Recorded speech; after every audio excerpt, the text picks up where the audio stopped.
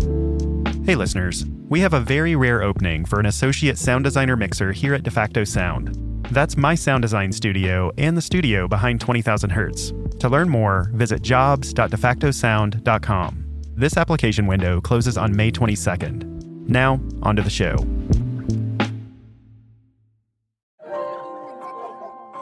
It's Christmas morning, 1987. I'm 7 years old, sitting in my living room, rocking my favorite He-Man pajamas. It's the best Christmas ever. I just don't know it yet. This is the year that Santa brought me a mysterious Nintendo game in a golden cartridge. It's something called The Legend of Zelda. I slide the game into the console, press it down, close the cover, and push the power button. Then I hear this. The screen shows the game's title, underlined by a sword. In the background, a waterfall cascades down a rocky mountain. Suddenly, the screen goes dark. Then, text begins to scroll up from the bottom of the screen, almost like the opening crawl of Star Wars. It tells the tale of a prince of darkness named Ganon, a princess named Zelda, and a magical power called the Triforce. The text tells me that I'm on a quest to find the 8 pieces of the Triforce and save Zelda from Ganon.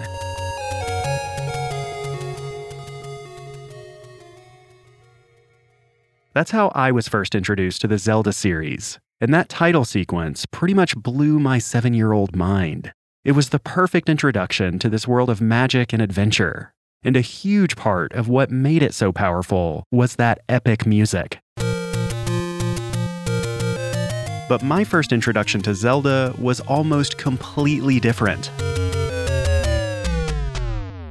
Because for a long time during the game's development, composer Koji Kondo used a different song for that title screen. It was originally a rendition of Maurice Ravel's famous piece Bolero. Here's a recording by the London Symphony Orchestra.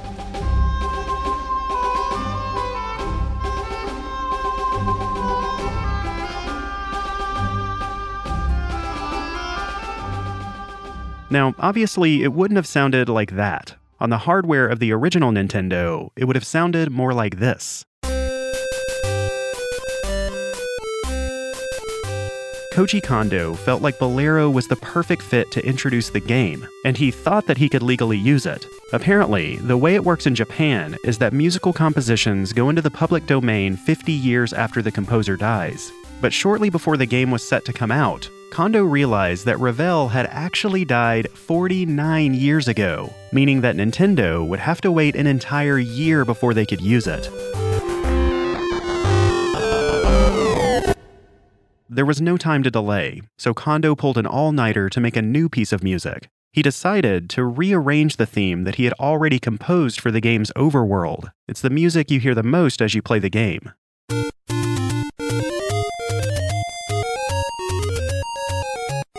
Kondo slowed the piece down to make it feel like a proper introduction, like you're turning the first page of an ancient book of fairy tales.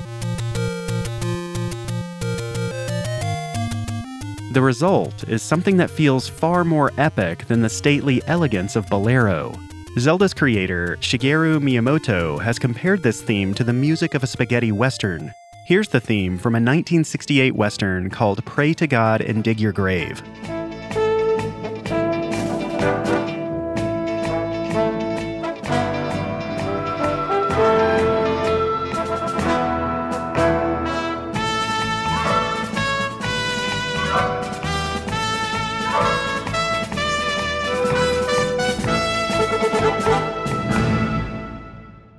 You're listening to 20,000 Hertz. Music is a quintessential part of the Zelda franchise. In each new game, many of the classic melodies from earlier titles get reimagined with new sounds and new arrangements. This gives every game a sense of nostalgia, while also feeling fresh and exciting. As much as I loved that first Zelda game, the one I played the most as a kid was A Link to the Past, which came out a few years later on the Super Nintendo. So the Zelda theme that I remember best is this version. It used synthesized orchestral sounds like horns, strings, and drums.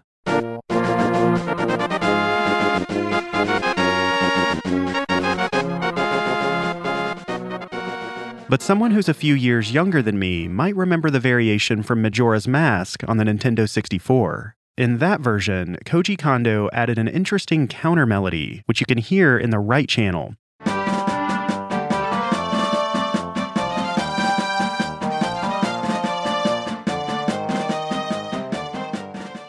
If Wind Waker was your first Zelda game, then your introduction to this theme would have been the elegant version that plays in the game's prologue.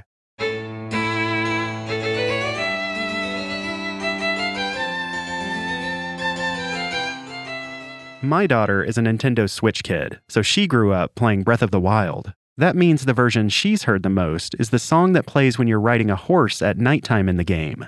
It's a pretty radical change from what came before, but in 20 or 30 years, it'll probably be the one that gives her the most nostalgia.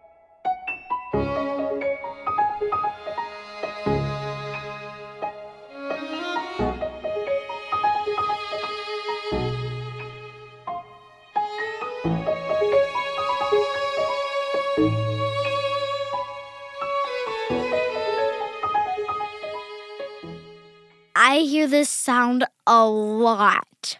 That's my oldest daughter, who's 10.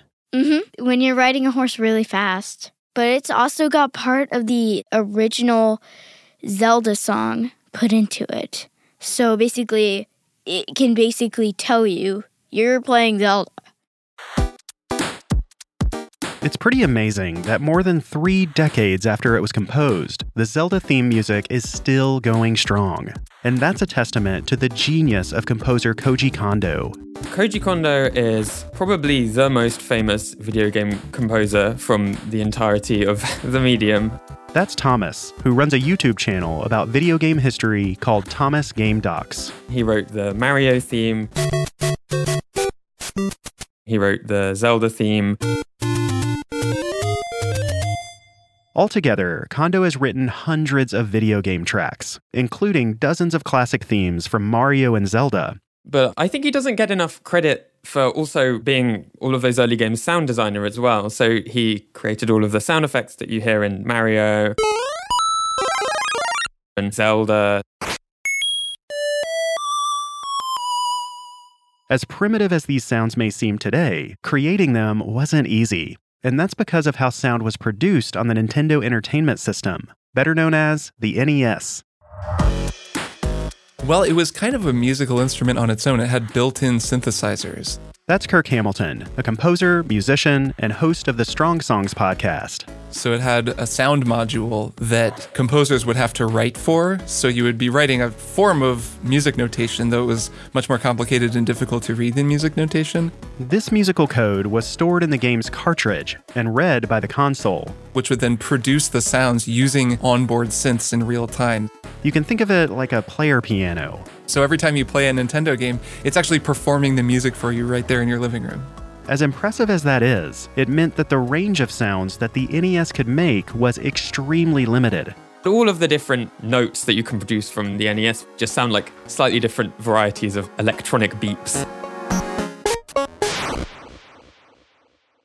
These beeps and boops were made using one of the console's 5 sound channels. One of them can play short samples, like recorded audio samples, but because of technical limitations, they sound terrible and they're very rarely used. In The Legend of Zelda, it's used a couple of times for like enemy kind of raw noises. And here's a vocal sample of the word Ghostbusters from the NES game. Tiny sound bites like these were the only bits of audio that were actually stored on the cartridge. All of the other sounds and music were generated on the fly in one of the other 4 channels. There's one sound which can just produce white noise. So that's used to sort of loosely approximate the sound of like drums and hi-hats. There are 3 channels that can generate actual notes. One of them is a triangle wave, which is typically used for bass lines. And then the other 2 are called pulse waves. These are usually used for a melody line and a harmony.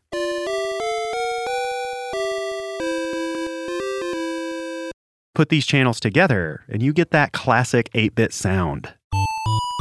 This is the theme that plays during The Legend of Zelda's end credits. If you listen closely, you can clearly hear the 4 channels: percussion, bass, a melody, and a harmony.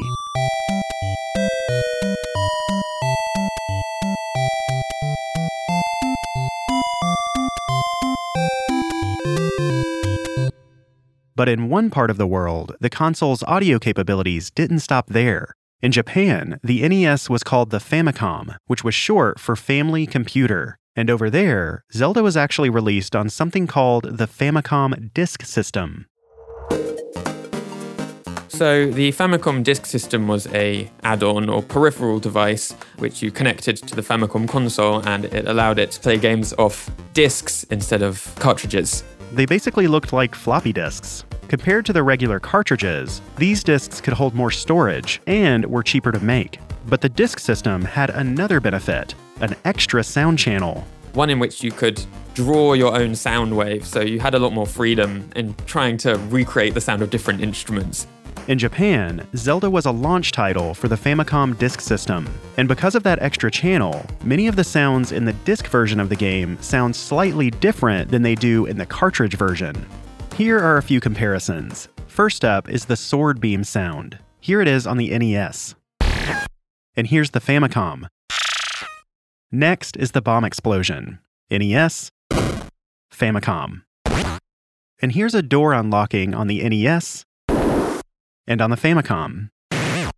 There are differences in the music too. Here's that title theme in the NES version.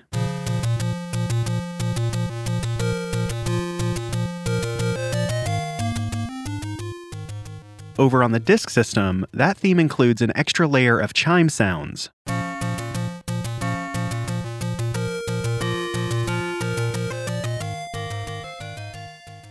But for most tracks, the music was the same in both versions. For instance, here's the theme that plays as you explore the game's mysterious dungeons.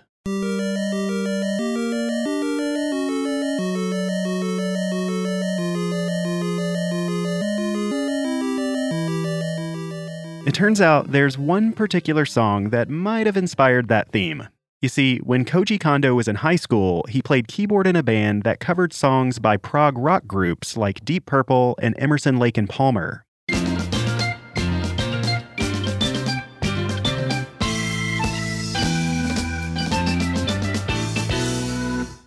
Kondo seems to have brought some of that prog rock influence into the dungeon theme. Here it is again.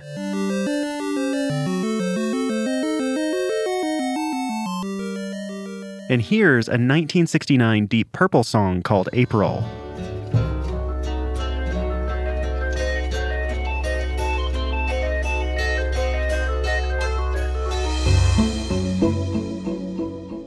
Dungeon crawling makes up a huge portion of The Legend of Zelda, so it was crucial that Kondo got that song just right. But he also needed sounds for some of the key things that happen inside these dungeons. One sound for when you open a treasure chest and get a crucial new item, and another sound for when you solve a puzzle or reveal a hidden secret.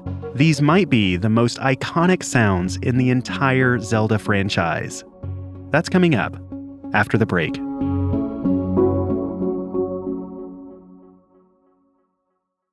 Why should you learn another language with Babbel? Well, there are a ton of reasons, but let's see how many I can fit into 60 seconds. First, Babbel works fast. You can start having conversations in another language in as little as 3 weeks. Next, it makes overseas vacations more fun and less stressful. I used it all the time on my last trip to Italy. If you work with foreign collaborators, Babbel can help you deepen those relationships. It's a fun thing to do when you need a break, and it's way better than doom scrolling. Babbel teaches you about other cultures. Speaking for myself, learning something new just makes me feel good. It's very affordable. And finally, signing up for Babbel helps support 20,000 Hertz. Okay, make that 8 reasons, or 8 ragioni, as they'd say in Italian. To get started on a new language today, here's a special limited-time deal for 20,000 Hertz listeners. Get 55% off your Babbel subscription right now at babbel.com/20k. This offer is only available for our listeners. That's babbel.com/20k for 55% off. Babbel.com/20k. Rules and restrictions may apply. Congratulations to Jen Akazawa for correctly guessing last episode's mystery sound. Oh. Those are the sounds of Banjo and Kazooie, the title characters from the classic N64 game. Both characters were voiced by Chris Sutherland, a programmer who worked on the game. Chris also voiced nearly every character in Donkey Kong 64, including Diddy Kong, Whee! Lanky Kong, and King K. Rool. And here's this episode's mystery sound. If you know that sound, submit your guess at the web address mystery.20k.org. Anyone who guesses it right will be entered to win a super soft 20,000 Hertz t-shirt. To get your own 20K tee, visit 20k.org/shop. 20K swag is the best way to locate other fans of the show out in the wild and meet your future besties. When I think about hiring, it just seems like it's more work, more stress, and more pressure. But here's how Indeed takes away all that worry. Indeed is the world's #1 matching and hiring platform with over 350 million visitors every month. Indeed cuts out the work of hiring with smart AI technology that helps you find the right candidate quickly.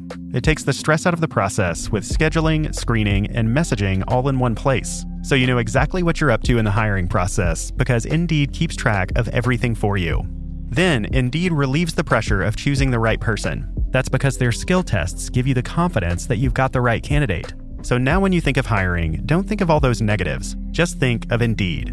To try Indeed for yourself with a $75 sponsored job credit to get your jobs more visibility, visit Indeed.com/Hertz. Just go to Indeed.com/Hertz right now and support our show by saying you heard about Indeed on this podcast. Indeed.com/Hertz. Terms and conditions apply. Need to hire? You need Indeed.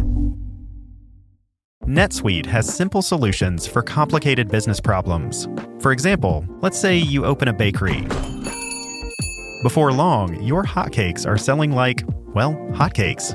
But you keep running out of ingredients. No problem, because not only can NetSuite automate your purchasing so you're never out of stock, but it can also check that your staff have the right training to make those hotcakes to perfection. NetSuite can even handle online orders so your hotcakes can really take off. Having one system handling all of this saves both time and money. And if there's two things we all want more of, it's time and money. Okay, so 3 things if you include hotcakes. That's probably why more than 37,000 businesses have already signed up for NetSuite by Oracle. By popular demand, NetSuite has extended its one-of-a-kind flexible financing program for a few more weeks. Head to netsuite.com/20k now to take advantage of this offer. That's netsuite.com/20k. netsuite.com/20k.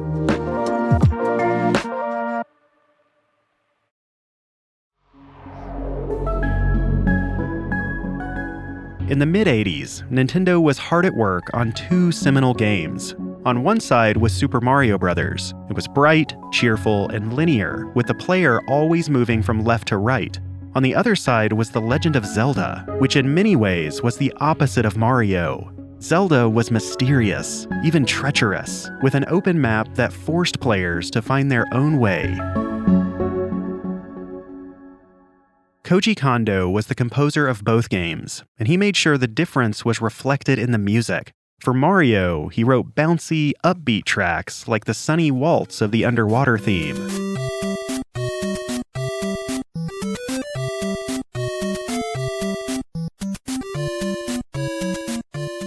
For Zelda, he wrote grand, epic pieces like the ominous theme to the final dungeon inside of Death Mountain.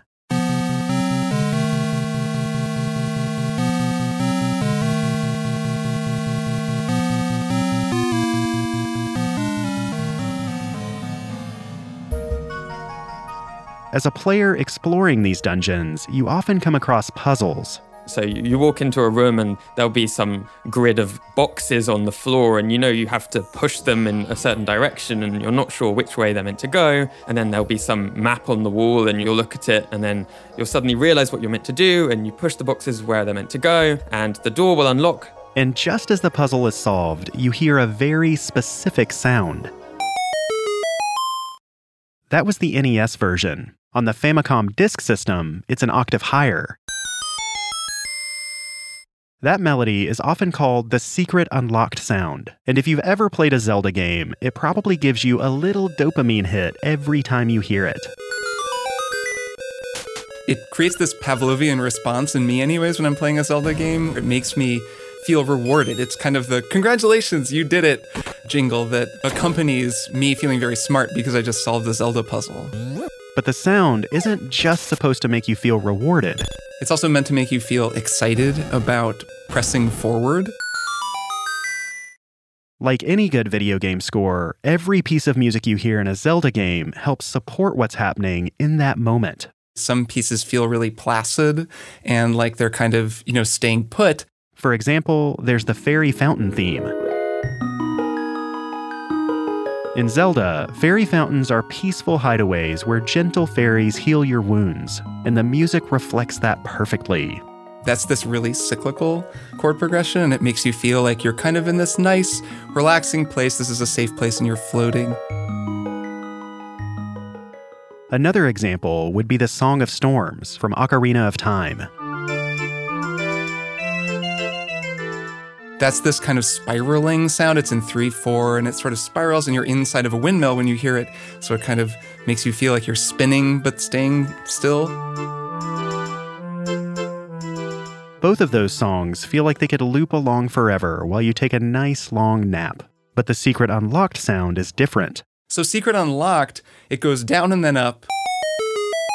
And it ends in this really unresolved way. So even though you feel really good when you hear it because you just solved a puzzle, it doesn't feel super settled. It feels very forward-looking. It makes me feel like the game is like, yes, well done, you passed this puzzle, but the dungeon still looms ahead of you. There's enemies and there's monsters, and I don't know, it's an interesting sound. To understand how a melody can feel both satisfying and unresolved, we need to dig into exactly what's going on with these 8 little notes. It's kind of moving between 2 different tonalities, I'd call them. It goes between diminished and augmented, which are, if major and minor are the Coke and Pepsi of tonalities, augmented and diminished are kind of like second tier. They're like Mountain Dew and Dr. Pepper, maybe. So it goes down this very diminished sound that is, it just has 2 half steps in it. So it's kind of close and dissonant sounding. And then it goes up an augmented triad, just straight up. And that's much more open. It's like a major triad, but with a sharp 5. So it's kind of got like an elbow sticking out is how I always think of it. It's a little sharper sounding. It's a little rougher. And it doesn't sound settled like that. That's not a very settled sounding chord to me. So it's not like a relaxing thing, even though it's very positive and kind of rewarding, but it makes you want to see what it is that you unlocked. Since a lot of times when this plays, you'll see a door open up and you're on to the next part of the dungeon, but you don't know what's beyond the door. So it's a little bit enticing in that way, I think. Sometimes what's behind that locked door is a tough, angry mini-boss. So you muster your courage and give it everything you've got.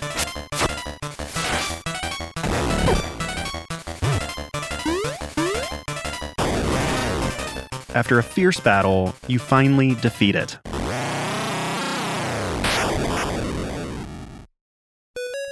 Once you do, you're usually rewarded with a large treasure chest that contains an important item to help you on your quest. When you open the chest, Link holds the item triumphantly over his head, and you hear some version of this.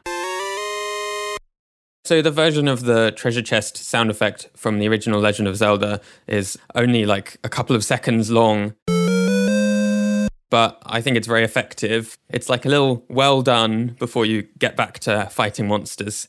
Musically, the sound is bright and happy. In the NES version, it's just 2 notes separated by a major third. On the Famicom Disk System, the sound also includes the perfect fifth. This makes it end on a nice major chord. That cheerful sound works well for getting a new item, but it's not as musically interesting as the Secret Unlocked melody is. Yet. Just like the Overworld theme, the Secret Unlocked and Treasure Chest sounds get tweaked or reimagined in almost every new Zelda game. Each variation reflects the ideas and themes of the specific game that it comes from. And each sound can tell you a lot about how Nintendo's consoles have evolved and what they wanted from this franchise at any given time. That's all coming up. Next time.